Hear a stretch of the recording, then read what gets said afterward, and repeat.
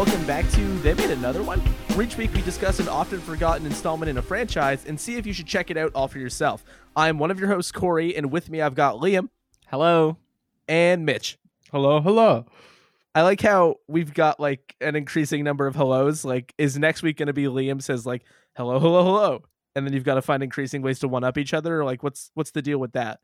This wasn't one-upmanship. I just couldn't think of anything to say. If anything, it's my bad for lacking any originality. But The greeting's so nice, you said it twice. that's right, Mr. Price. Is that the plan? Well, there it is. Okay. So, By the way, this is directed by Patrick Bryce. Look, save the rhyming for the Poppins movie, okay? Okay. Speaking of things that were so nice they made it twice, we're talking about Creep 2 this week. I don't want to waste any time. This is a short movie, but I feel like it's going to make for a potentially long and fruitful conversation. We've got a lot of stuff in the mix going on here. So if y'all are content, I'm kind of thinking maybe we just get right into it. Go for How does it. everybody feel about that? Go for it. Let's get creepy. Let's do it. Our second found footage film, hey? Oh, what was the other one? Oh, it was the Diary of the Dead. That's right, yeah. Not Okay. Blair Witch 2. We flirted with the idea, but Yeah. Yeah. Man, I bought Diary of the Dead. Like, I can watch that movie still whenever I want. Because it was like $4. you ever get that craving? How do you feel? Absolutely not. Not even once. Sorry, George. Sorry, Georgie. Pour one out for my man, George. Dude, you fucked up that one time. No, man. I was okay, nobody laughed. Wait, Moving on. fucked up by like dying? No, by making a bad movie. I'm just right. not in the joke. So there it is. The Diary of the Dead's bad. Ha. Great. Fuck, this is not going well. Creep 2. Mitch already said it. Directed by Patrick Bryce. He directed Creep, Safety Not Guaranteed, The Overnight. Well, he was in the music department for Safety Not Guaranteed. I sort of misspoke. I didn't mean to. This is really not going well. You know, you rebrand and you forget how to do a podcast just completely. I don't know. It's not good. Coppola. You're right. What would Francis Ford Coppola do? He would continue the podcast. That's really fucking smart. He would he would power through and go on to Who Wrote This Movie. It's Patrick Bryce again, and Mark Duplass, who also stars in it. He's in Safety Not Guaranteed. Jeff Who Lives at Home. Not in the music department on that one. Not in the music department. He's acting Except in for that I one think. scene where he plays the song, but There's a movie called Baghead. I don't really know a lot about that man's career, so this is what we're gonna get. Edited by Christopher Donlin. The cinematography is by Patrick Bryce again, and Desiree Akhavan, who is also starring in the movie. And the music is by Julian Wass. And also across all of those credits, it's a lot of people who have sort of worked on a lot of the same projects with one another. Julian Wass did like the music for a movie that Desiree Akhavan directed, and Patrick Bryce and Mark Duplass met while working on stuff together, and it's like this whole thing. The only other actors in the movie in any capacity are Karen Sony, Kyle Field, Kaveh Zahidi, Jeff Mann, and then Patrick Bryce for like the 800th time. So that's it. And Creep 2 is a found footage movie or documentary style movie wherein Sarah, a girl who is doing a web show where she responds to classified ads to try to scope out and sort of make some kind of like connection with the weird people who use Craigslist for weird things, is having a bit of like a artistic integrity crisis and decides to do one last episode of her show and ends up meeting Aaron, who is the Mark Duplass character, like out in the woods. And he is like, yeah, I want to make this film over the course of today to talk about all my exploits as a serial killer. She doesn't totally know if he's telling the truth, and then things sort of spiral from there. Scene set. All good. Now, if you heard last week's episode, I had no idea what any of this was beforehand, and at this point I sort of turned it over to our resident Creep and Mark Duplass expert, Liam to sort of give us some context for this, because I didn't have any before I watched it at all. Mark Duplass, he is an actor, director, writer sort of dude, and he came onto the scene in 2005, and since then he has really just been associated with like indie mumblecore sort of movies. If you guys have ever heard of that term before, it's a lot of talking, some real Francis Ha type movies. Exactly. To be fair, is a movie I like, but yeah, it's absolutely mumblecore. Right, yeah. You're Next would even be classified there. Like that one sort of pushes the set piece limit, but it's based in the mumblecore scene. In fact, there's an extension of mumblecore called Mumble Gore, which is kind of what that is, because it's a horror movie that stems from the mumblecore scene. But yeah, mumblecore, for those people who don't know, is characterized by a lot of dialogue, few characters, everyday sort of problems and settings, and it's sort of just like fly on the wall cinema verite sort of movies. And that's what Mark Duplass started with. In 2005, he came up with a movie called The Puffy Chair, and that is just a movie about two dudes, they're brothers, and they decide to go on a road trip to pick up a replica of their dad's lounge chair that he used to love, and they want to bring it back to him as a birthday present. And so the movie is just them driving on a road trip and sort of talking a lot and getting up to a little bit of antics, but not a whole lot of antics. I mean, these movies are pretty much antic free, and it's just a whole lot of talking. And that is totally my thing. And so I discovered Mark Duplass probably in 2010 or so, around the time his film Cyrus came out, which stars Jonah Hill, Marissa Tomei, John C. Reilly, Catherine Keener. So all actors that I love. And I really liked that movie. And from that point on, I just decided to explore sort of everything he did. And there was a point in my life where I just kept up with everything Mark Duplass did, because it's like really sincere movies, as, pretentious or as saccharine as they might seem. They always seem like they came from a sincere place to me, and I love movies where it's just people talking. And so I've seen most of his stuff. The one you mentioned, Corey, Baghead, that is also like a mumble gore movie, you could call it, because it is a horror movie type tinge to it. It's about people who go to like a cabin or like a retreat house, and then they realize that there's people with bags on their heads coming to get them.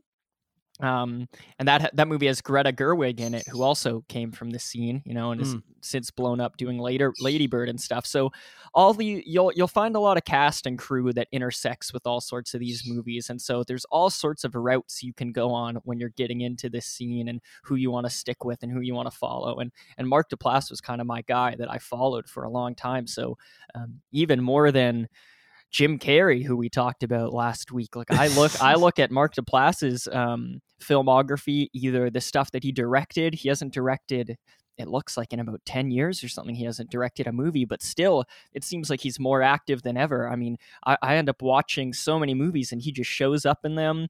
And so his style, his tastes, and my tastes just seem to overlap a lot, because there's a movie called Horse Girl that came out last year starring Alison Brie, and I was so excited for that movie, and I started watching it, and then Mark Duplass was just in it. And then there's another one called The One I Love that has Elizabeth Moss in it, and it's sort of a single setting psychological comedy thriller that has to do with doppelgangers. And I just heard that premise and I thought that sounded so cool, and I watched it, and he was the male lead in it.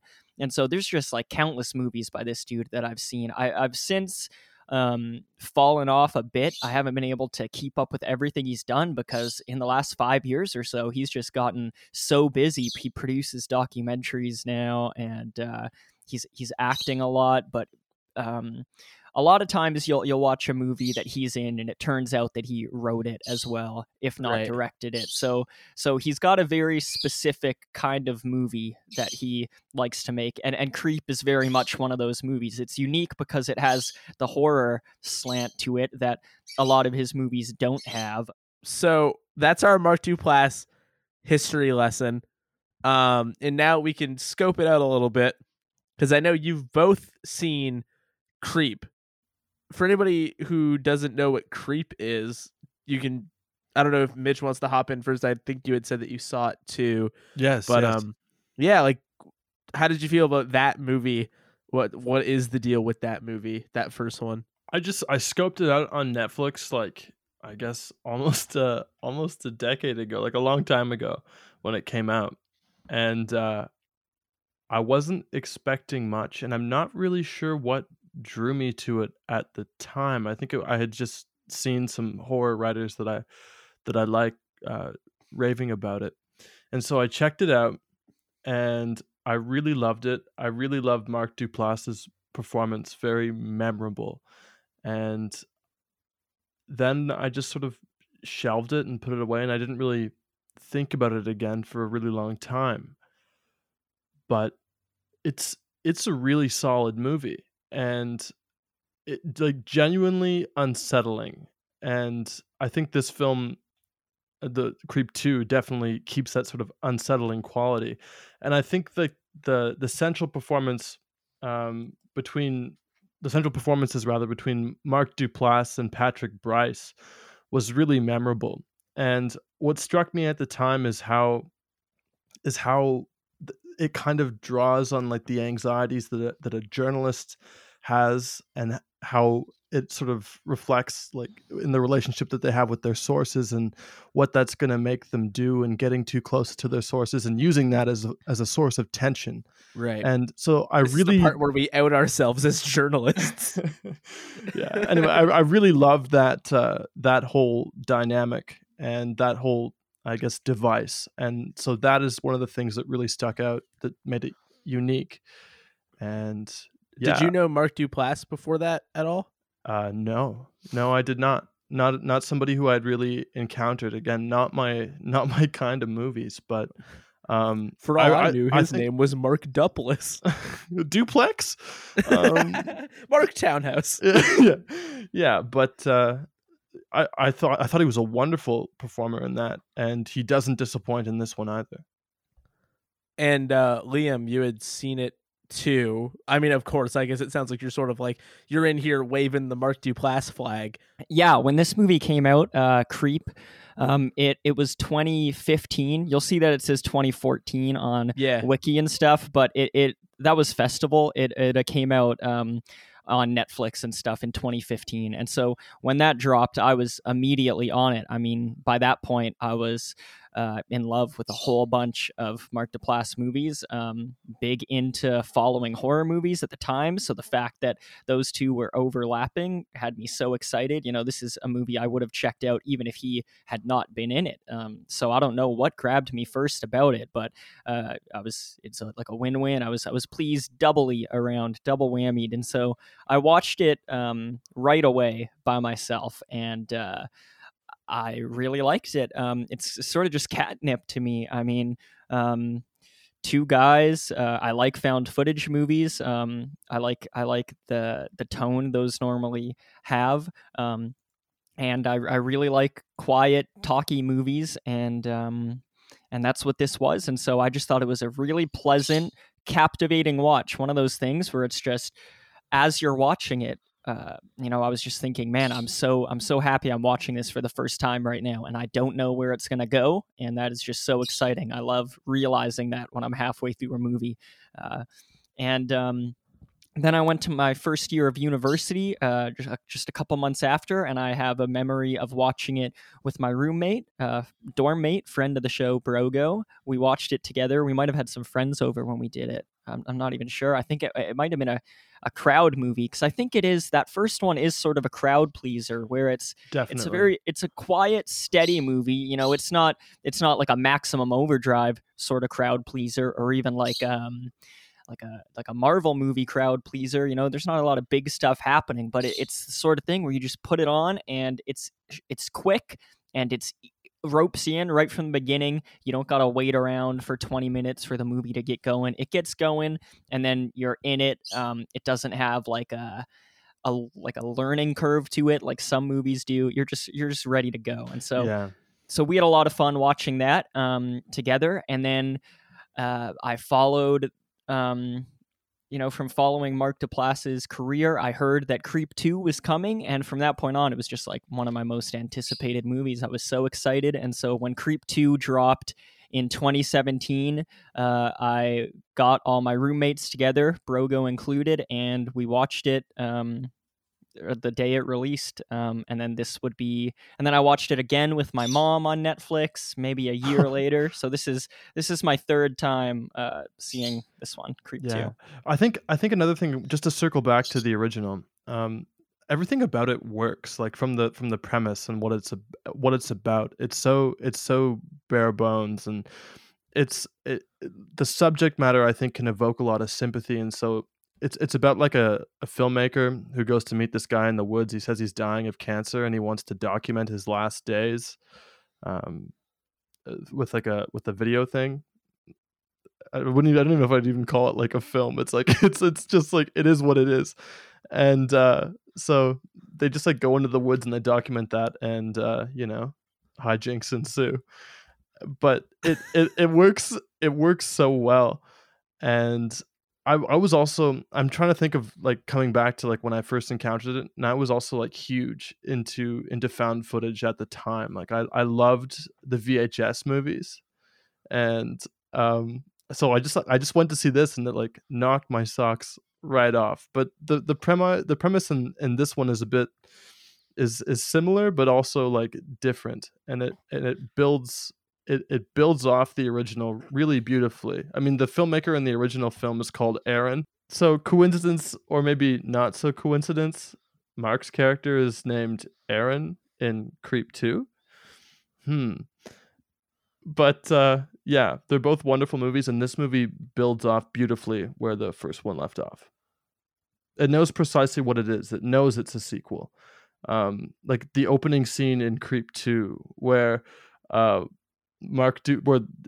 the mysterious package arrives at Dave's house, and he's like, "What's this? Like, I'm being followed, blah blah blah." And there's this great sense of like dramatic irony, because we know what's going on, and we know, like, as like the return viewer, right when Mark Duplass sits down and sort of winks at the camera, that like something is definitely amiss, and it's like, oh shit, it's that guy. Like, this is the last guy you want walking into your living room. And so there's that sort of dramatic irony, and I was kind of like chuckling during that first scene, because I knew precisely what was going to happen, but it still shocked me nevertheless, because it's very effective filmmaking. I feel like I managed to miss the boat in one way or another on almost every single thing that you guys have talked about up to this point. So I just find that interesting how be it Mark Duplass as a creative, or mumblecore as a cinematic concept, or found footage as a thing to get into, or the fact that the movie Creep existed in the first place, none of those things in particular have been things I've been especially interested in or even aware of up until fairly recently, outside of a few chance encounters, as I mentioned before. The way I was familiar with Mark Duplass is because at one time my dad and I just ended up watching Jeff Who Lives at Home, and I fucking hated it. Like, and I don't know if I still would, but the memory of that movie in my brain is like a viscerally negative reaction, which I just find really interesting. And then I didn't know anything about this at all. I didn't know anything about basically anybody involved at all. And I made the call, despite the fact that, as Mitch mentioned, the movies are short, to not watch the first one. That's kind of my prerogative on this show most of the time, is just the fucking dipshit who doesn't know anything. And so I just sat down and checked it out, and I do think that while there's a lot going on here, I do think the informed viewer perhaps has the most to get out of this. At least in the opening part, like Mitch is talking about. But yeah, as mentioned, it picks up where the other one not directly left off, because as Mitch was alluding to, also he has like taken the name of the other guy from the first movie now, and is like out living in the woods. And this is a movie that is a bit less concerned with, like, it's not a horror movie. I did a little bit of reading after I watched it, and the creative team seems pretty confident that like that wasn't even really the goal of what they were trying to make. It's not really supposed to be that. It's more interested in both the interpersonal aspect, I suppose, and like the questions it's dealing with about like the nature of art and what makes good art and what gives your art integrity and value to yourself as the person making it. And how do you tell a story about a serial killer in a midlife crisis? Yeah, that's what it is. Essentially, it's a serial killer having a fucking midlife crisis who crosses paths with an artist having an artistic midlife crisis adjacent problem, who is just exceedingly willing to meet him where he is, even though I think the Erin character's expectation is that nobody would really take this ride, but she is like almost over eager to do so.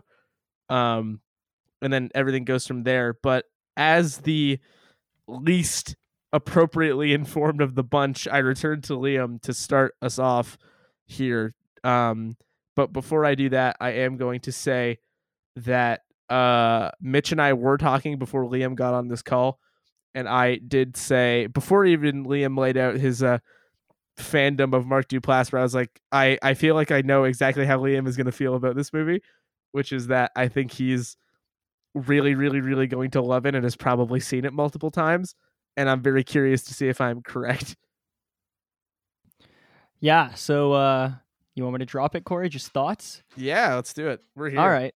Well, yes, this is my third time seeing this movie, and I really, really do love it. But I did surprise myself because I decided to double feature Creep and Creep 2 this time. I wanted to show it to Brianna. I wanted to show her both of them. And it was my first time watching that original Creep, maybe in 3 or 4 years or so. And I found myself less into that one this time. I guess this would be my fourth watch or so. And I think that's because it's a movie that is so immediately captivating, like I said earlier, but once you know what's going on, I think there's a lot less to get out of it. And there's a lot of joy in watching it with people who haven't seen it before, so I think that carried me along in my second and third watch of the movie. But in terms of Creep 1, watching it this time, I found that I was sort of able to see the seams a bit more in the director and actors, because the director / writer in that first Creep movie plays the protagonist opposite Mark Duplass's villain, and so they're the crew as they're acting. They're saying things that they've written or things that they've made up, improvised, and I found that a bit more obvious this time around. I could kind of see them as they're both great actors, and their sleight of hand is good there, but I felt that I could tell that they were kind of trying to work out where the movie was going. Because the style is so much of getting together with your friends, making a movie in like a DIY style where it's not all scripted beforehand. You don't really know where it's going to go, and there's a lot of excitement in watching that for the first time. But this time around, I found that it was just a bit less believable.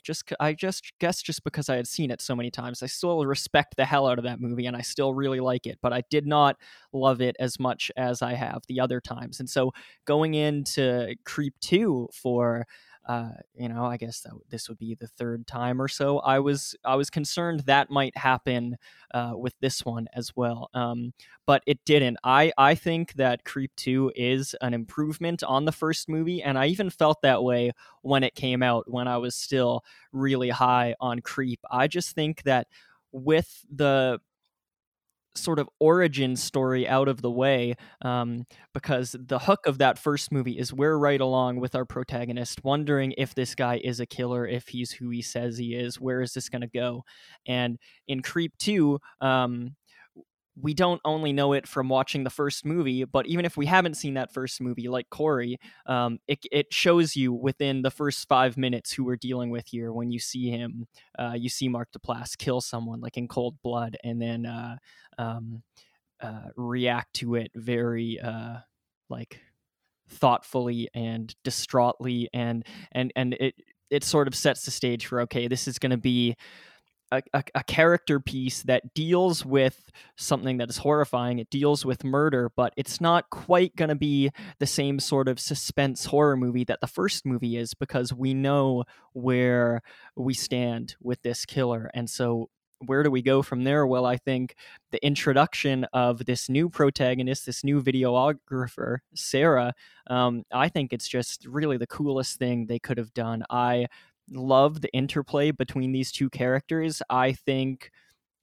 it is more rewarding than the interplay between the two characters in the first one, because that first movie, Patrick Brice, the director, the protagonist, he plays this straight man, and that works really well when you're watching the story and getting to know it. But upon repeat viewings, I think that his blank slate role sort of gets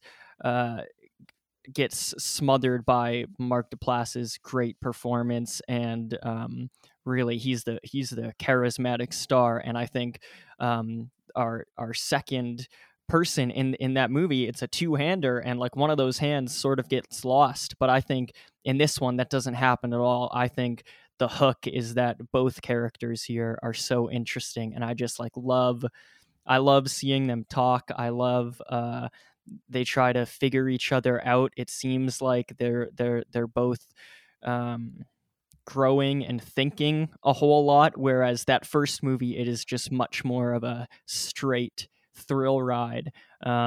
Whereas this movie, I think it offers a bit more to chew on even after the movie is over, and then it still just has so much that I loved from the first movie, which is just, two people talking, Mark Duplass's face, the simple but like lavish country setting.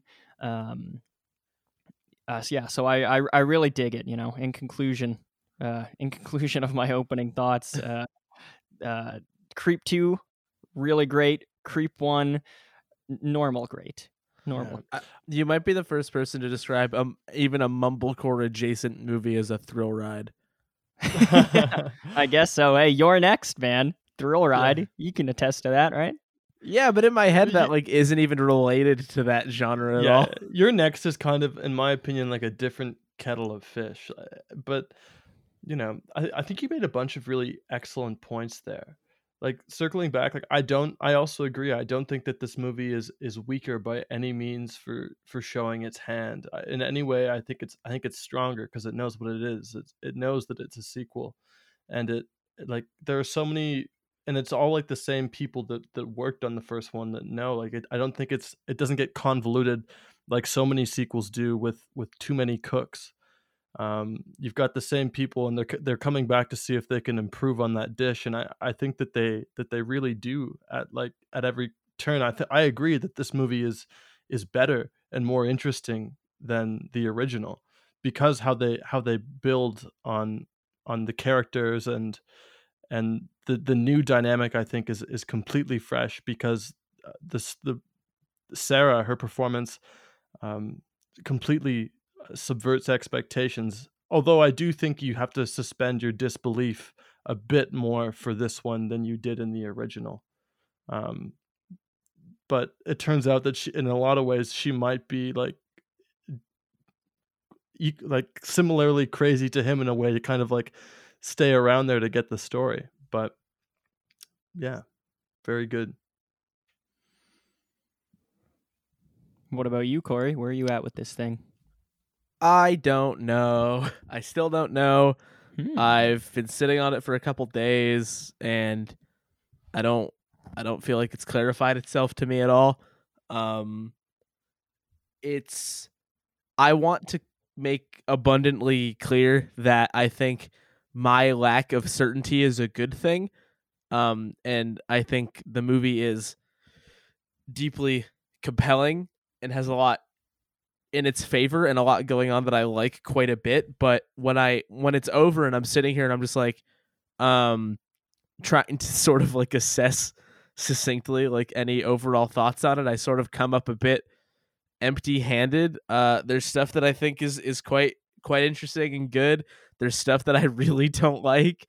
There's something about the way it presents itself, like in terms of just the genre that it is, like very sort of naturalistic, like found footage stuff tends to feel this way to me, even with like heightened characters like down on her luck artistic crisis videographer and a literal serial killer. But that just feels sort of like just like awkward and uncomfortable in a way that's intentional, but in a way that I just don't enjoy having to witness. I also think there is some stuff about what is in the movie that is annoying and uncomfortable in a way that was not intentional, that I just don't like. Yeah, I don't know. I like a lot of the ideas. I could not meaningfully tell you like I like this movie or I don't like this movie, which I do think is a good thing overall. But would you recommend it to someone? Yeah, largely because it's short. And it is very brisk. I mean that because it goes by relatively quickly, and if you don't end up liking it, then it's not a huge burden of your time. Yeah. Whereas if this movie were like 3 hours and I came out like this, I don't know if I would, because that's just a lot to ask of somebody. Yeah, not for 1 minute does it outstay its welcome. It's in and it's out, and it's paced pretty well.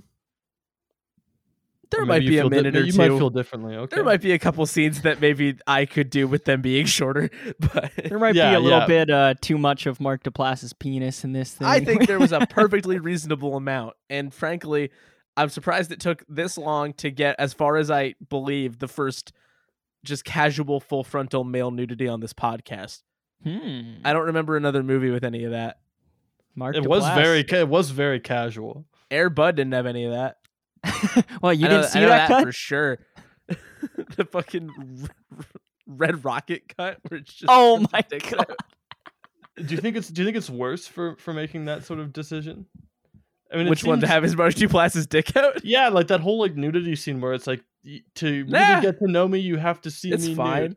I think it's an interesting scene. The whole film is just sort of like built on like vignettes of just like, I guess, sort of shocking you, and then each one that follows, it's like, okay, how can we top that? Like cut my head off. Like, how can we top sort that? of agree with that, I guess. Yeah. I totally agree with that, Mitch. I don't That's know a how great to way talk to put about it. this movie. I have no idea. Yeah, it's just like a constant building. My notes are fucking useless. They're like the most useless they've ever been, but it's largely because like I didn't know what to make of it. I will say I really, really, really don't like the opening. Like I really don't like it. I was grinning the whole time. I thought it was really. You knew what was happening. Yeah, but it also like has like this great sense of like satire where he's like in the same Starbucks, reading the same chapter of Infinite Jest. Like that annoyed me. So, like Mark Duplass in the opening of this movie is so just like profoundly annoying. Well, he's trying to be a chameleon. He's trying to be like the kid in the coffee shop you don't want to meet, and so like he molds not too himself. Smart for me. Well, I just found it annoying. I'm not saying it's too smart, but I'm saying that I think it's really funny, like with how he's kind of, because if you come to the scene sort of knowing who he is and what he does, this character, and you see what he's doing in that opening scene, with that sort of sense of dramatic irony underpinning all of it, because you you see this fucking guy walk into the room and you're like, oh shit, and you see this whole monologue he's giving about all these pretentious subjects, and I was grinning ear to ear just watching him kind of go off talking about that. I'm not saying it's too smart. No, my first note is Mark Duplass fucking sucks. That's my first note because wow, because of how much I wasn't enjoying that, and I think he's the problem. Like I'm gonna have to agree to disagree, CP. In the opening, I think throughout the movie, there's plenty that I think he does that I like. But I think okay, let's do this. It's Festivus. We're gonna do an airing of grievances. I sound like I might be in the minority in as far as I have a decent amount of negative or ambiguous things to say. I'm just gonna lay some of them out. We can take it from there as like a jumping off point. Go off. And then, because I would be curious because it sounds like you both have a very sort of, you seem to be very clear in thought in how you feel about the movie, and I'm not. Mm-hmm. I mean, this isn't the perfect movie to me, but it's contained enough and enough of things work, and it's effective enough that I would recommend it just because it's like you said, it's short and enough things are good. They're going for it. So like let's fast forward a bit to like they're in that cabin like talking or whatever, and he starts sort of alluding to more of his like serial killery stuff. Like he's got like the video of the other one, and he starts taking out like the wolf mask and making like howling noises and like shouting and shit and just talking about what he's doing. And Sarah's just sort of like a sounding board early on. How does that play for you guys? That like sort of introductory getting into the fact that he's a serial killer phase of the movie. Well, I mean, let me answer your question with a question. Like, did you think he was telling the truth when he was going through that? I mean, I saw him kill a guy, so I did. Right. So like we know he's telling the truth, but she doesn't necessarily. No. I don't think she believes it. I mean, she says as much in the bathroom, but I think she spends most of the movie not believing him. Exactly. So it's again that kind of like dynamic of that dramatic irony going on, and that go ahead. That just I don't. That didn't do anything for me. I don't know. I was like, I can't believe he's showing her this. Why the hell is he showing? This is not his usual routine. What's he doing? He's having a midlife crisis. He's coming apart at the seams. Why is he showing her his films? It's so subversive. Yeah. Every frame is so dense with information.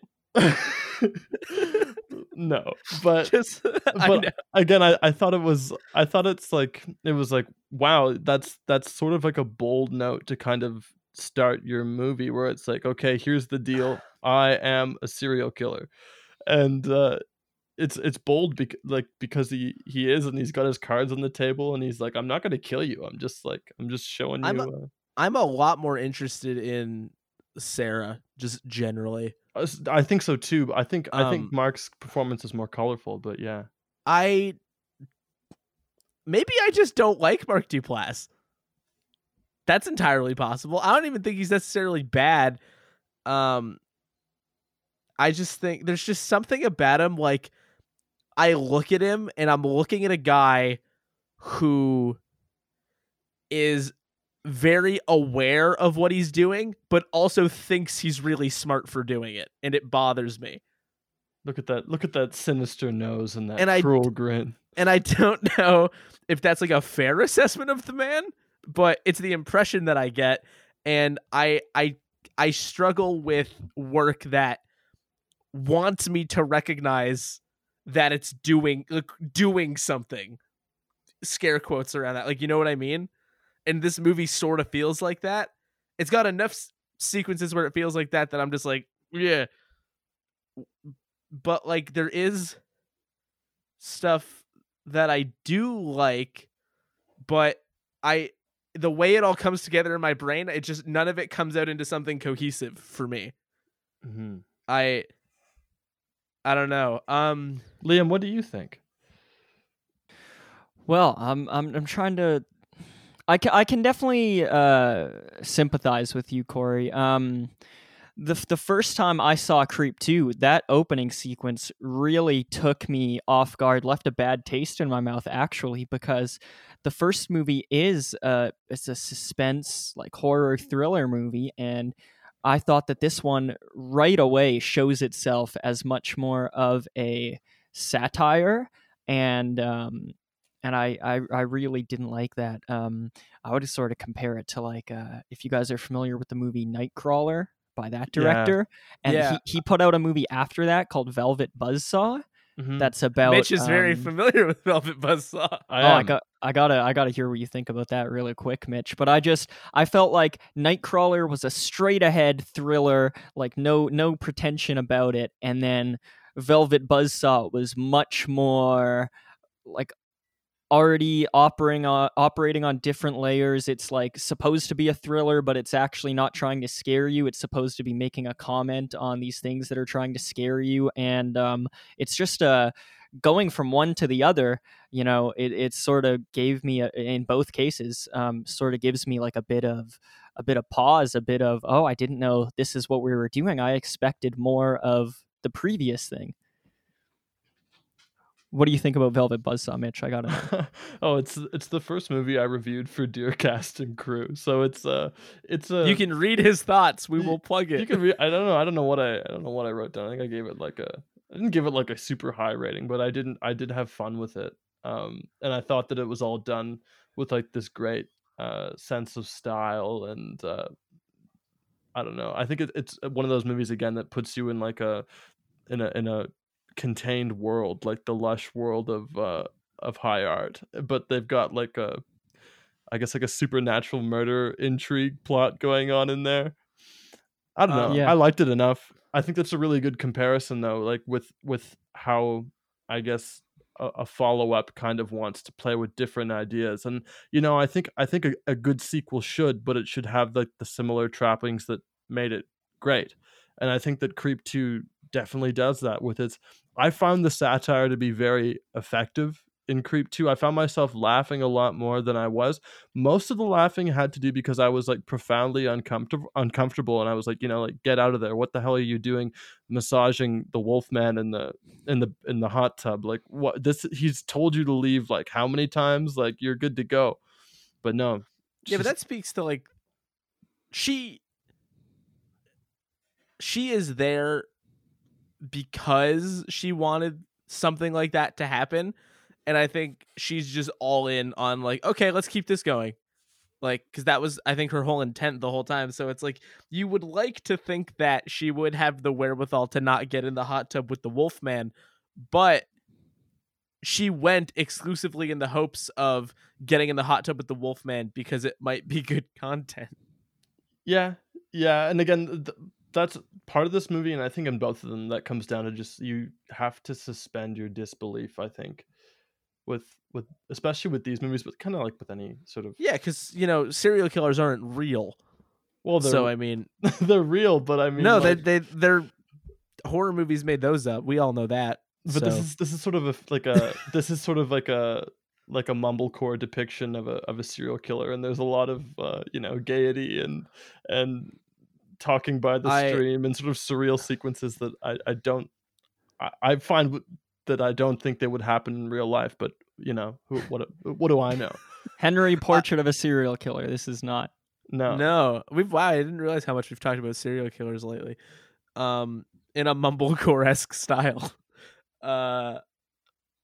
Yeah, I'm a lot more compelled by Sarah, like that opening bit where you get like a montage of her show, and then she's just like, oh, nobody's watching this because it's fucking garbage and I suck at this.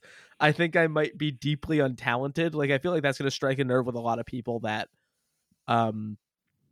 make any kind of thing and want to feel like they're succeeding and having gratification, not necessarily through like raw audience, but also just like feeling good about what they're making. Definitely. And she doesn't. And I think the fact that she is so open to sort of meet him on this weird level and go along and even heighten a lot of the scenarios speaks a lot to, I think, her, I guess on a personal level, but also just her desperation to fill that like artistic void with something. Mhm. And I think it's really interesting her willingness to continue putting herself in an increasingly compromising situation, as she recognizes very early on.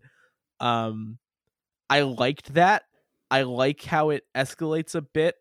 And it gets almost like a weird like home life vibe where they're like doing dishes and shit and just sort of like hanging out. I think that's really interesting. I think it's in my current frame of mind in this conversation, I think my problem with the movie is the Aaron character as the other side of this equation. Like I almost wonder if a slightly different version of this movie that's maybe not tied to the first one for the sake of like being able to differentiate it, where the setup is similar, but it's someone who it doesn't have as much of that like satirical edge to it, so it feels a little bit more immediately dangerous. Might be more interesting to me because I'm just nowhere with. I'm not on this journey with Mark Duplass. I think there are scenes that I like with him, but I think I just can't connect with that dude. And I think you would get that from the first movie, Corey. Like if you just like kind of have problems with the actor and his vibe, it might not hit as hard for you as you would want it to. But that first movie is very much more concerned with, you're wondering if Mark is dangerous and what he's gonna do, and there are sequences in it that are like actively trying to be scary, whereas I don't think this movie has that. I think it I think I wanted more tension in knowing that he's scary though, because he doesn't feel scary. Like I see him kill a guy, but he still doesn't feel. There's no tension to that. I think he's still threatening in this. I think he's still threatening, but all like you touched on a good point back there where you said like it's about like the central sort of driving force in this movie is like creativity. And I don't know if any of you have like and crisis, like, yeah, that too. But I don't know if any of you have like made a film before, but like when you're like doing that, I haven't made anything serious. Just like Liam has a great anecdote about wasting a lot of time in the snow. If you want to go listen to an old episode, but when you're doing that, like you're kind of like you're in for a penny, in for the pound, like just kind of like going to it with like a singular sort of driving vision. And I think that like that sort of juxtaposed with like the sinister sort of, and also like the unhinged nature of Mark Duplass's character is kind of wild, because you don't know like what kind of climax he's driving towards, but he's got all his cards on the table. And I did spend a bit of the movie worrying it was a sex thing, and I'm glad it's not. Yeah. Like I want to make that clear, because like yeah, it's obvious why, but no, I get what you mean, where it's like it's not totally apparent. Like he may well just let her leave.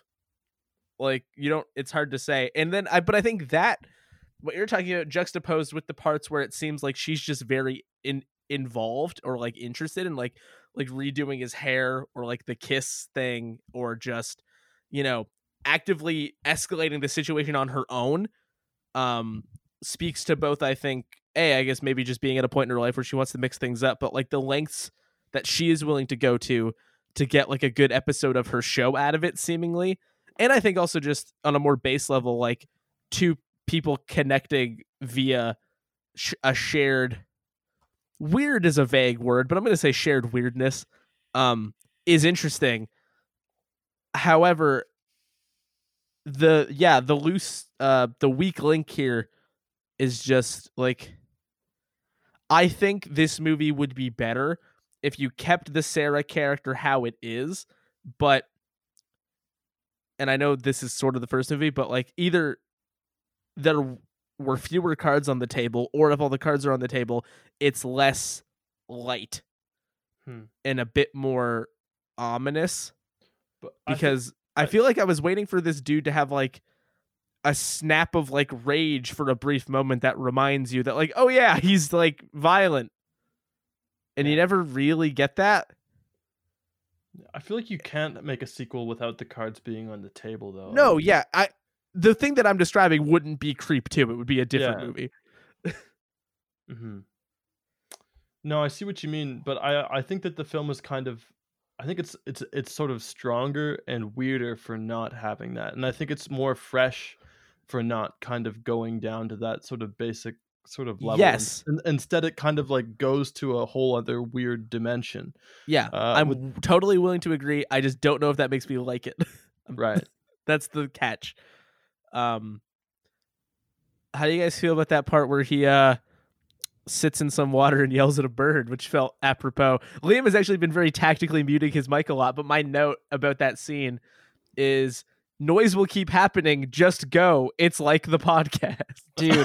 Dude, when that happened, when he yelled at the birds chirping off camera at like the upper left part of the screen and threw a rock at it, our bird was perched on the top left part of the TV and chirping, and it was amazing. Yeah, it's extremely, that's a thing that just made me laugh because it's wild. I remembered something, and I don't know if this is significant to the first movie, so I want to ask.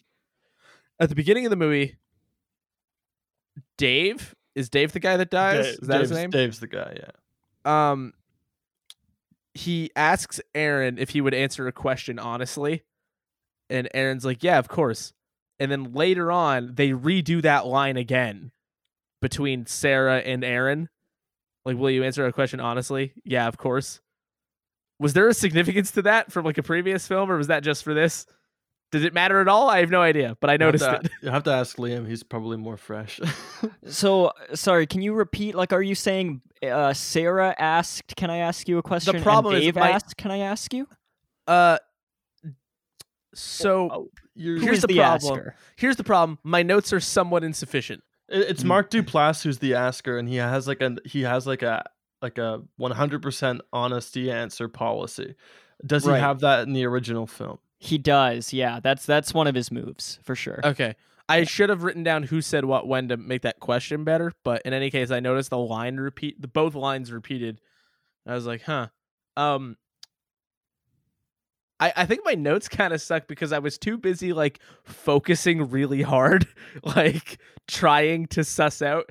Because I just have a note that just says like kind of like the pool room scene, but I don't remember what they were talking about. I don't know, man. That's on you for taking shoddy notes. You all saw the movie. What are they talking about in the pool room? I didn't take any notes. I watched this lying in bed. You motherfucker. Yeah, I'm with you, Mitch. I didn't take any notes. Oh, for fuck's sake. But there is there's a great... One of us had to take notes that were good. Come on. Well, listen, I got it all up here, baby. Points to brain. There was a great moment that I never realized a connection between two of the movies until I watched them back to back here, when Aaron is telling the story about what happened to him as a kid, you know, where he was picked up by a dude and then brought into the woods by him, made to dig his own grave and stuff. He says that the man had a very kind face, and that and the man said to him, "We're going to have a great day." And that is what Mark Duplass's character says to Aaron in the first movie when Aaron first shows up at his house. He says, "You have a really kind face, and we're going to have such a great day together." And I thought that was really cool, that they are paying attention. There is a through line to these movies, and I think that's really why I'm so excited for a Creep 3, is that these movies are both so different, and while I like the second one more, I really appreciate that the first one is there to serve as that more standard suspense movie, and then this one doesn't go to the more conventional places you guys were just talking about, where we don't have that moment of like rage from our congenial villain that shows that he is a threatening villain. We don't have that. We have that in the first movie, but in this one, it's going to a much more strange place. It's a movie that I haven't really seen before, whereas the first movie is a story type that I have seen before, but it is told just through two people, found footage. That's sort of unique, but besides that, it is pretty conventional, I think. And I think that's just because at that point they were still trying to figure out who these characters are. I mean, most importantly, who Joseph / Aaron's character is. That's Mark Duplass. And so what they figured out is that he's a killer. He hides himself. He does this to many people, and at the end, he kills them. And with that established, I think that this movie, they were much more sure in what they wanted to do, and they were more confident to explore something that hasn't necessarily been done before. There's a quote on the Creep Wikipedia page, the first movie, where Mark Duplass is talking about the character of Joseph, and he says, we were very interested in how you meet people and don't quite understand what's up, but you start to get signs. For us, that was intense eye contact, lack of personal space, oversharing, maybe a little bit too much love here and there. And then he says, and this is really interesting to me, he says, but for me, there's something wrong with both of these guys deeply, this concept of who's the creep in this scenario. And having just watched the first movie, I don't think that really comes across. I think that the protagonist character doesn't seem off at all, doesn't seem creepy. I think he's mostly just like a naive, nice person that is there for Mark Duplass's character to take advantage of. But I think in Creep 2, they really hone in on that idea, and I think they exemplify it far better. I think the Sarah character is way more interesting for that reason. Like she starts to maybe take advantage of him for her YouTube series, and she 100%. And then she starts, to me it seems like she's just getting interested in him romantically. Like when she gives him that kiss, it seems like, you know, she doesn't think he's a serial killer at this point. She knows he's a fucking weirdo, but she seems okay with that. And it seems like despite all these weird things that he's done, she's kind of right there with him because she understands the need to do really weird stuff in order to feel artistically fulfilled or to get attention from other people or whatever it is. And so I think that this movie it feels like a final draft of maybe what the movie's first draft was, and I like it for that reason. Yeah, I don't know if I would say it's necessarily like romantically, but I think she's certainly just like interested in him, and the connection is there the whole time between the two of them, because I think there is a tacit sort of recognition that like they're in the same spot and doing the same thing. The outlet is different. So I do think that they're interested in sort of like almost taking advantage of the situation, like you said, in equal measure once they get a bit more comfortable in it. And I just I don't know. I have a question for Liam, because you were talking earlier about Patrick Brice's character in the first film, and you know, you were saying that there's nothing really off with him, but he is sort of like a down on his luck kind of filmmaker guy. He doesn't really seem like he's necessarily fulfilled either. I think that's sort of a common thread between the characters. And there's a line where Mark Duplass says, you know, I take a little bit from each one of my victims, a little bit of personality. And I couldn't help but noticing in this film that there's a lot of Patrick Brice. There's a lot of Aaron in our Aaron. Yeah, dude's name is Aaron. Yeah. I mean, not only in the name, but I mean also like kind of in that melancholic kind of creative sort of state. And like how much of that do you think like carries over? How much of Aaron do you think carries over into Aaron, like outside of the name? That's a really good question. I hadn't thought of it because I kind of took Aaron, meaning Mark Duplass, I took him at his word that he had just sort of reached an impasse in his life, a midlife crisis, and that's sort of where this despondency was coming from. But now that you mention it, that really does reflect what Patrick Brice's character was in that first movie. I think Patrick Brice's character comes through much more subtly in that first movie, and I don't know if that's just because of the writing. You know, like if they just didn't know to give him a really big moment where he was able to lock into that and display that.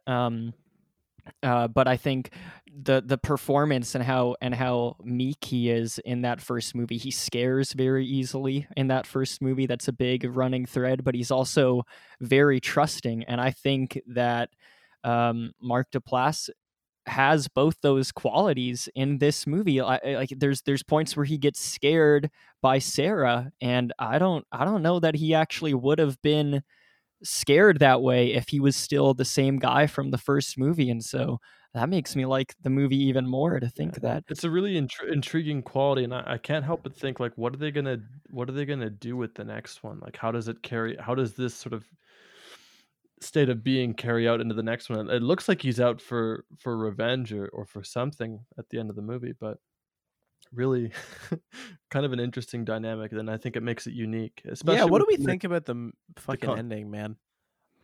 well, before the very ending, if you guys have any thoughts about that whole forest sequence and grave sequence, I think you should talk about that too, because this movie is unique, and that is unique from the first movie, I think, in that it has that proper sort of horror movie setting climax, where you're in a unique spot for the climax. So what do you guys think about that whole bit?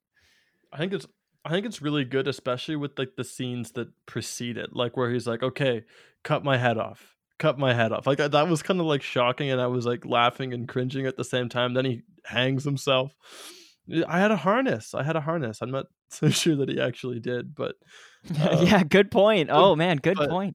But I think like all of that sort of like building up towards this final sequence is good, and I think it also is good with what it does with traditional horror tropes and the whole like final girl sort of trope. And I think that Sarah sort of embodies that role really well in the last sequence, with how she kind of handles herself, and how he's like, "I know you have a YouTube channel," and like blah blah blah. I know you're a content creator. I know you're a content creator.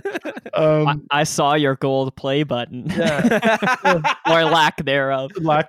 So I saw an empty frame where you're going to put a silver play button, because you won't get a gold one. So like, what are they gonna do with the next one? Is it all just gonna be like final girl formula, like right from the get go? And like how is because they I don't ended it even think on it's such gonna a be high point. I don't even think it's going to be especially related to the direct ending of this movie. I don't think that's really their vibe. No, I don't think so. Either. But I think it's certainly an interesting part to set it up. I'm ready to see that. Yeah, I have no idea how I feel about the end of this movie. I honestly thought the end was kind of unsatisfying. Yeah, and annoying. Because it's like, okay. Now, okay, like I didn't know what to do with it. I was like, we sure, on public transit. Yeah,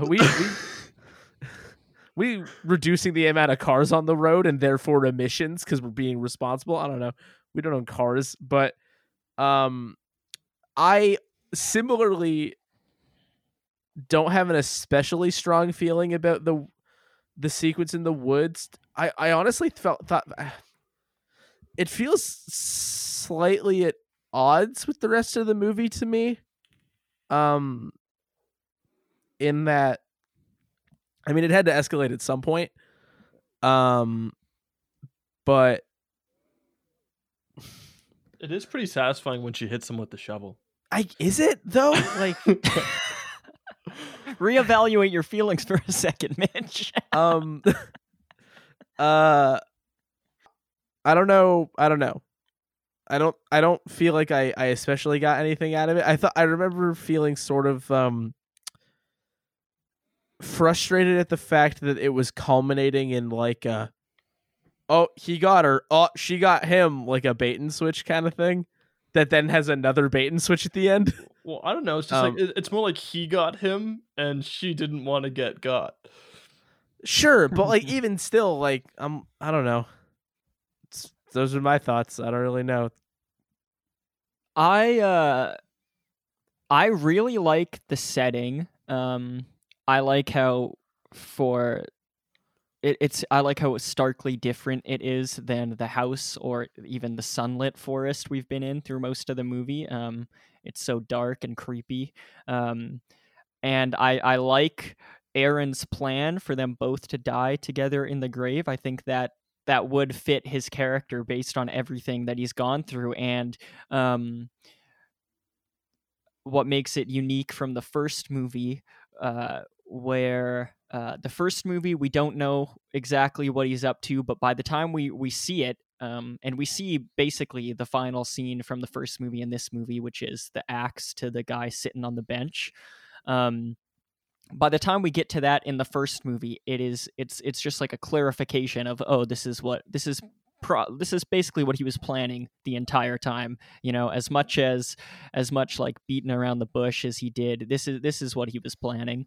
But in this movie, by the time we get to the final big use of like weapons and violence happening, him stabbing himself and then giving the knife to her to stab herself, I don't think that we could have got to that point without everything that happened in the movie to change Aaron. And so I like that we had that character development for him to get to this point. I really do believe that it feels earned. I am a bit confused as to why she runs away and then comes back. Yeah, that's pretty dumb. And I remember being confused by that at the time. I've heard people have criticisms of that, like on podcasts and stuff over the years since the movie has came out. So I paid close attention to it this time because it seems like such a obvious thing that it shouldn't be a mistake that gets made. And so the best I can figure out is that as she's running away, he says, "You don't even have the keys." And so maybe she was like, "Oh shit, I don't have the keys. I gotta come back, or I gotta just like make sure he's dead."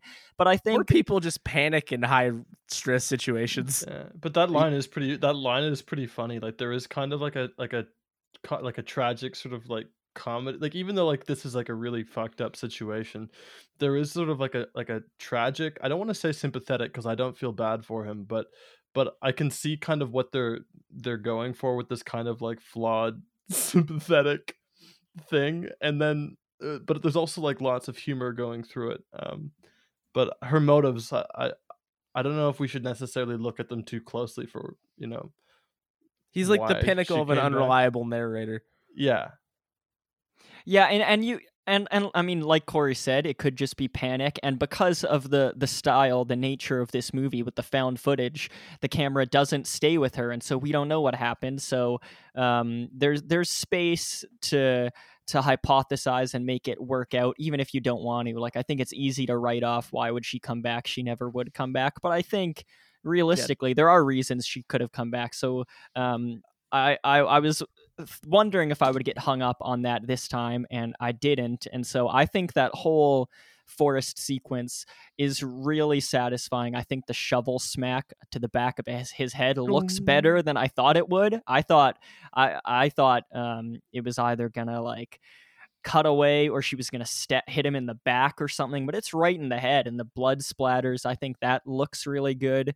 But that the final ending where we get cut to black, and then now we're in New York City, and there's a camera, the Big Apple, voyeuristically watching her as she's walking down the street, and then she goes on to public transit, and then you hear the whistling that he has done in post, folks. Mitch is just a natural. That Aaron has done many times before, his sort of little theme.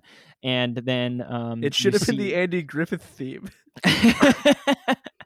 Ooh, that's the Andy Griffith I theme, loved right? it when Andy Griffith started with that. They're walking down the street from fishing and just like fucking screeching at each other. Fucking sick, dude. Fucking hell yeah. So Sarah is sitting on public transit. You hear this whistling happen, ostensibly from behind the camera, and then she looks directly into the camera and her face like subtly drops, and then it cuts away to credits.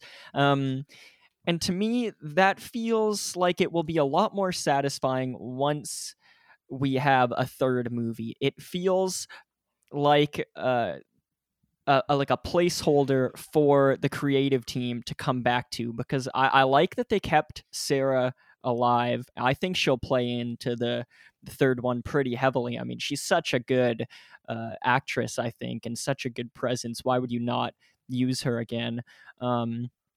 And when Creep 2 came out, they had already announced they were doing 3. That announcement came with the second movie, and so I think they were expecting to have Creep 3 out by now, and so and they were expecting that the wait wouldn't be that long. So I think once we're able to watch all 3 of these back to back, that ending will be more satisfying and less sort of like a cheesy Setup. cliffhanger setup. Yeah. Right now, I think that's what it is. Like, I don't think it's bad in concept. Like, I buy it, that he survived and that he came after her. I totally buy that. But as is right now, it just feels like a setup. And Creep 3 has taken longer to get off the ground than they expected. The most recent update was that in early 2020, Mark Duplass said that they had done 2 tries at the script and they're still not satisfied, and they don't want to do it until they're super inspired. So, it's still in their heads, but it didn't come as immediately as they thought they would. And, that's cool by me. It makes me all the more excited for once it starts coming. We can know that they're totally behind it. But as of right now, I think the ending of this movie does kind of suffer, but I also think there's something to be said about when movies are meant to be a series, and sometimes you just gotta wait it out. And I think there's so much good stuff in this movie prior to that ending, and I like the forest ending, which is really the big thing. And then you kind of just get like it's basically a post-credit scene before the credits. So you just got to deal with it, I guess. Yeah, it's a setup, but I'm ready. I'm like excited to see where it goes. Like it is what it is. Yeah, and you can't really ask for much more than that. I mean, if it gets you excited and there's gonna be a third one, then I guess that's cool. Anybody got anything else that's like major that we didn't hit? No. Before we hit some final thoughts, because my final thoughts are vague and unclear. Did we clear anything up for you, Corey? Absolutely not.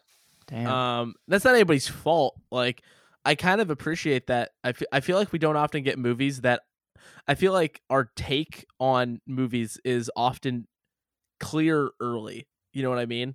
Like, you get like 15 minutes into it, they made another one ass movie, and you just know where you're at.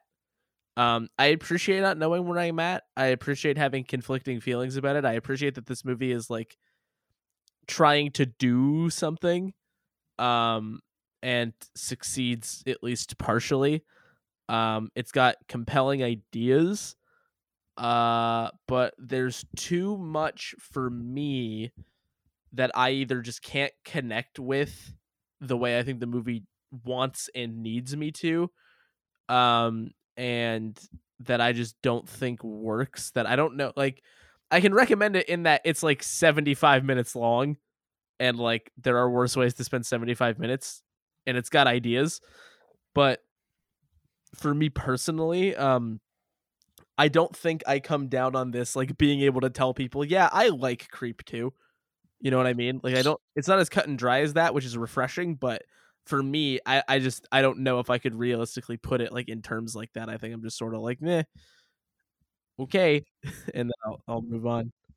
Yeah, no, I'm definitely for this movie. Again, its runtime is so brisk. It's on Netflix, and I'd say it's like should have called it Net Brisk. Yeah, well, but it's pretty approachable. I think, even though it is like really weird, I think it's something that you could settle into and watch. You could watch 1 and 2, and I think I had a good time. I think I can think of many people. It's got a 100% on Rotten Tomatoes, by the way. Yeah, so does the first one. It's the sort of movie where even if you don't love it, they're easy to like. I think. Yeah, they're easy to watch. Like they're uncomfortable to watch. Is it easy to like? 100% on Rotten Tomatoes, baby. How can you argue with consensus?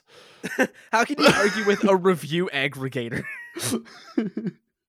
Yeah, all right. Yeah. So yeah, it's a thumbs up from me. I would definitely recommend it to people if they like horror movies, found footage, films about like, the creative process and sort of all those things colliding. Yeah, it's thumbs up from me.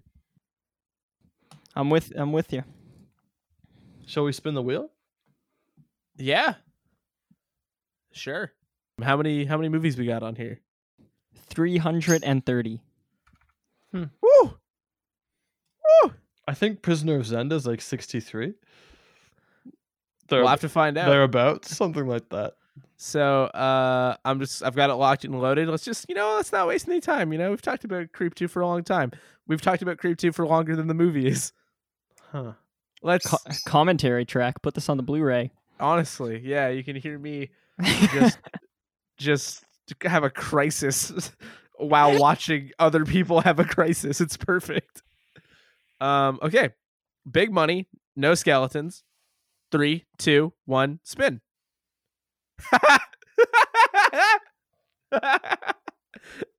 69.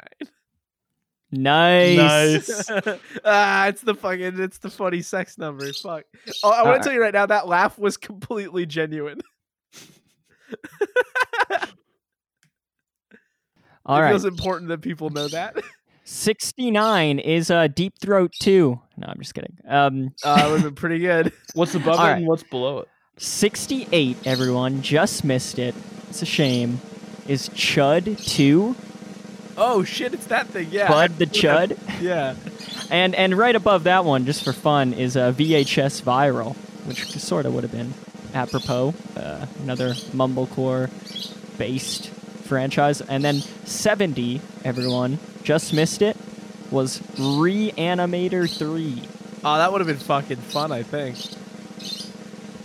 So what we got Reanimator. right at 69, expertly placed, is the children's movie Scooby-Doo Return to Zombie Island. Oh, is that the animated one? Yep. Hell yeah! I like the original Zombie Island. Let's do it. Ruh-roh. Ruh-roh, Ray. Zoinks! Do you think we're gonna get any full frontal male nudity in this movie? I certainly hope not. Although this is our second animated Scooby-Doo movie. How did we not land on the live-action Scooby-Doo movie? The original Zombie Island goes to some pretty dark places. I wouldn't be surprised if you never know what you're gonna get, Corey. Yeah, there could just be like a bunch of huge dicks in that movie.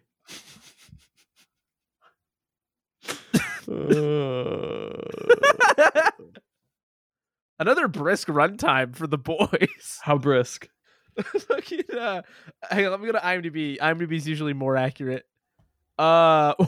73 minutes. Beautiful. That's not gonna count credits either. So it's gonna be shorter than that. Beautiful. That's great. So everybody can tune in for that.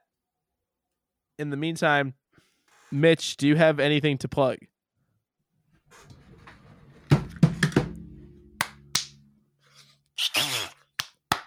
Whoa! What was that? Did you hear that? I'm sending 911 to his house right now. Does sound good. I'm sending 411 also. I think he might be gone. Okay, what about you, Liam? Do you have anything you want to plug? I don't know. Jello, do we got anything we're going to plug? I guess not. Oh, maybe. I guess, yeah, I think. Oh, that's right. Yeah. You guys can check out my film writing alter ego, Graham the... I'm getting to it. Graham the Haunted Marshmallow on Twitter and Letterboxd. My username is... That's right, Graham the Mallow. Oh, that's great. You can find me on Twitter and Letterboxd at Mr. Corey Price. You can go listen to MK Podquest, which is a show I do with a friend Neil about all sorts of Mortal Kombat related stuff. Mortal Kombat Conquest, the TV show we initially watched, is now streaming if you're in the US. So you can check that out. Listen to us talk about that. That's all over the place on the internet at MK Podquest. Thank you all once again for listening to another episode of They Made Another One. You can find us all over the internet on Twitter at They Made Another, which is all one word, and on Letterboxd at TMAO. You can find episodes on Anchor, Spotify, Apple and Google Podcasts, Stitcher, Breaker, and everywhere else as They Made Another One. You can reach us via email at tmaopodcast@gmail.com with recommendations for future episodes, questions, comments, and this movie's not really inspiring me for a good joke for this one. Dang. And that's does how Jello you know have where we anything? stand. If the full frontal Mark Duplass nudity scene should have been longer. Our fantastic new thumbnail art is done by Jade Dickinson, who you can find on Instagram at Jade Sketches. And you can check us here next week for more. They made another one?